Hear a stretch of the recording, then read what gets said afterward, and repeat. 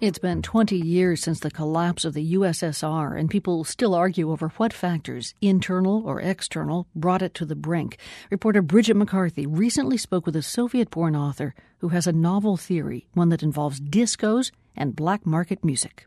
Sergei Zhuk remembers the first time he heard rock and roll. I was 6 years old when my brother brought the record Rubber Soul from the Beatles. It's the album of 65.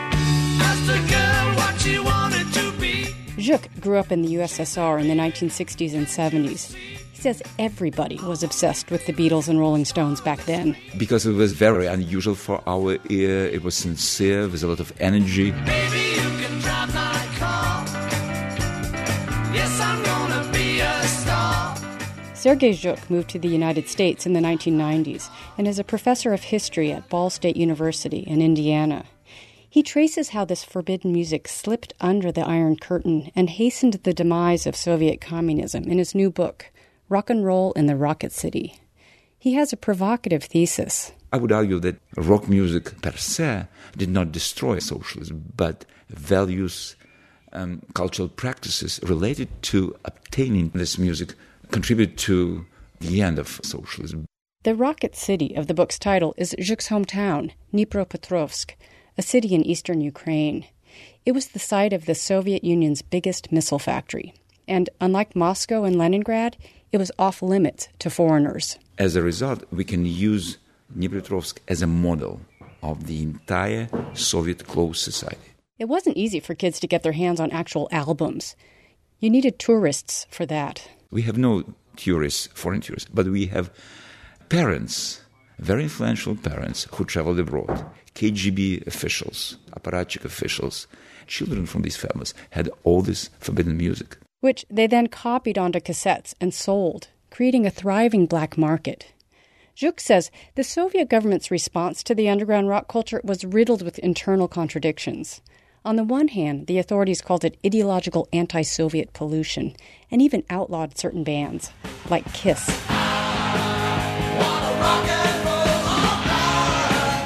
According to our ideologies, they represented fascist music. Not because of their weird face paint. It was the SS in the band's logo. And this is a paradox because American band Kiss was organized by a Jewish guy whose grandparents came from Odessa, from Ukraine. But the Soviet government tolerated and even promoted other groups. Because they released a bootleg version of these songs on Soviet records. Beatles, Deep Purple, T-Rex, Slade, Sweet, Rolling Stones, without names of these bands. And played up the anti-imperialist and lefty lyrics in some of the songs. Then the Young Communist League, the youth wing of the Soviet Communist Party, cashed in on the rock craze by opening discotheques in schools and factories. These dance clubs were hugely popular throughout the Soviet Union in the 70s and 80s. They probably weren't that different from discos in the West, except that Soviet kids had to sit through an hour-long lecture on socialism before the music came on. Russian President Dmitry Medvedev was a DJ at one of these Young Communist League discos.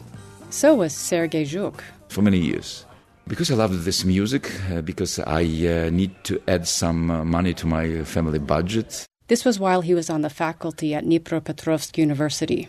I made more money on my gigs than on my teaching history classes in those days. Professor Zhuk says the young party activists and apparatchiks who ran these discos were supposed to be enforcing communist values. Meanwhile, they were using Western music to get rich. Zhuk calls them the Deep Purple generation. If you analyze who now rule post-Soviet space, all these people were former ambitious apparatchiks who developed this very important cynical approach toward any ideology. Along with the business skills and political connections that helped them prosper after the collapse of communism. Zhuk says this is one reason many in the former Soviet Union are cynical about post-Soviet capitalism, and they're increasingly nostalgic for certain aspects of socialism. We were poor, of course, but we didn't feel this. And suddenly we realized we have very rich people, few of them, and majority of us just poor, having nothing. But at least they still have the music. For The World, I'm Brigid McCarthy. There are places I remember all my life, though some have changed. If you'd like to learn more about rock and roll in the Rocket City by Sergei Zhuk, just go to theworld.org. From the Nan and Bill Harris studios at WGBH, I'm Lisa Mullins. Thanks for listening. All these places have their moments.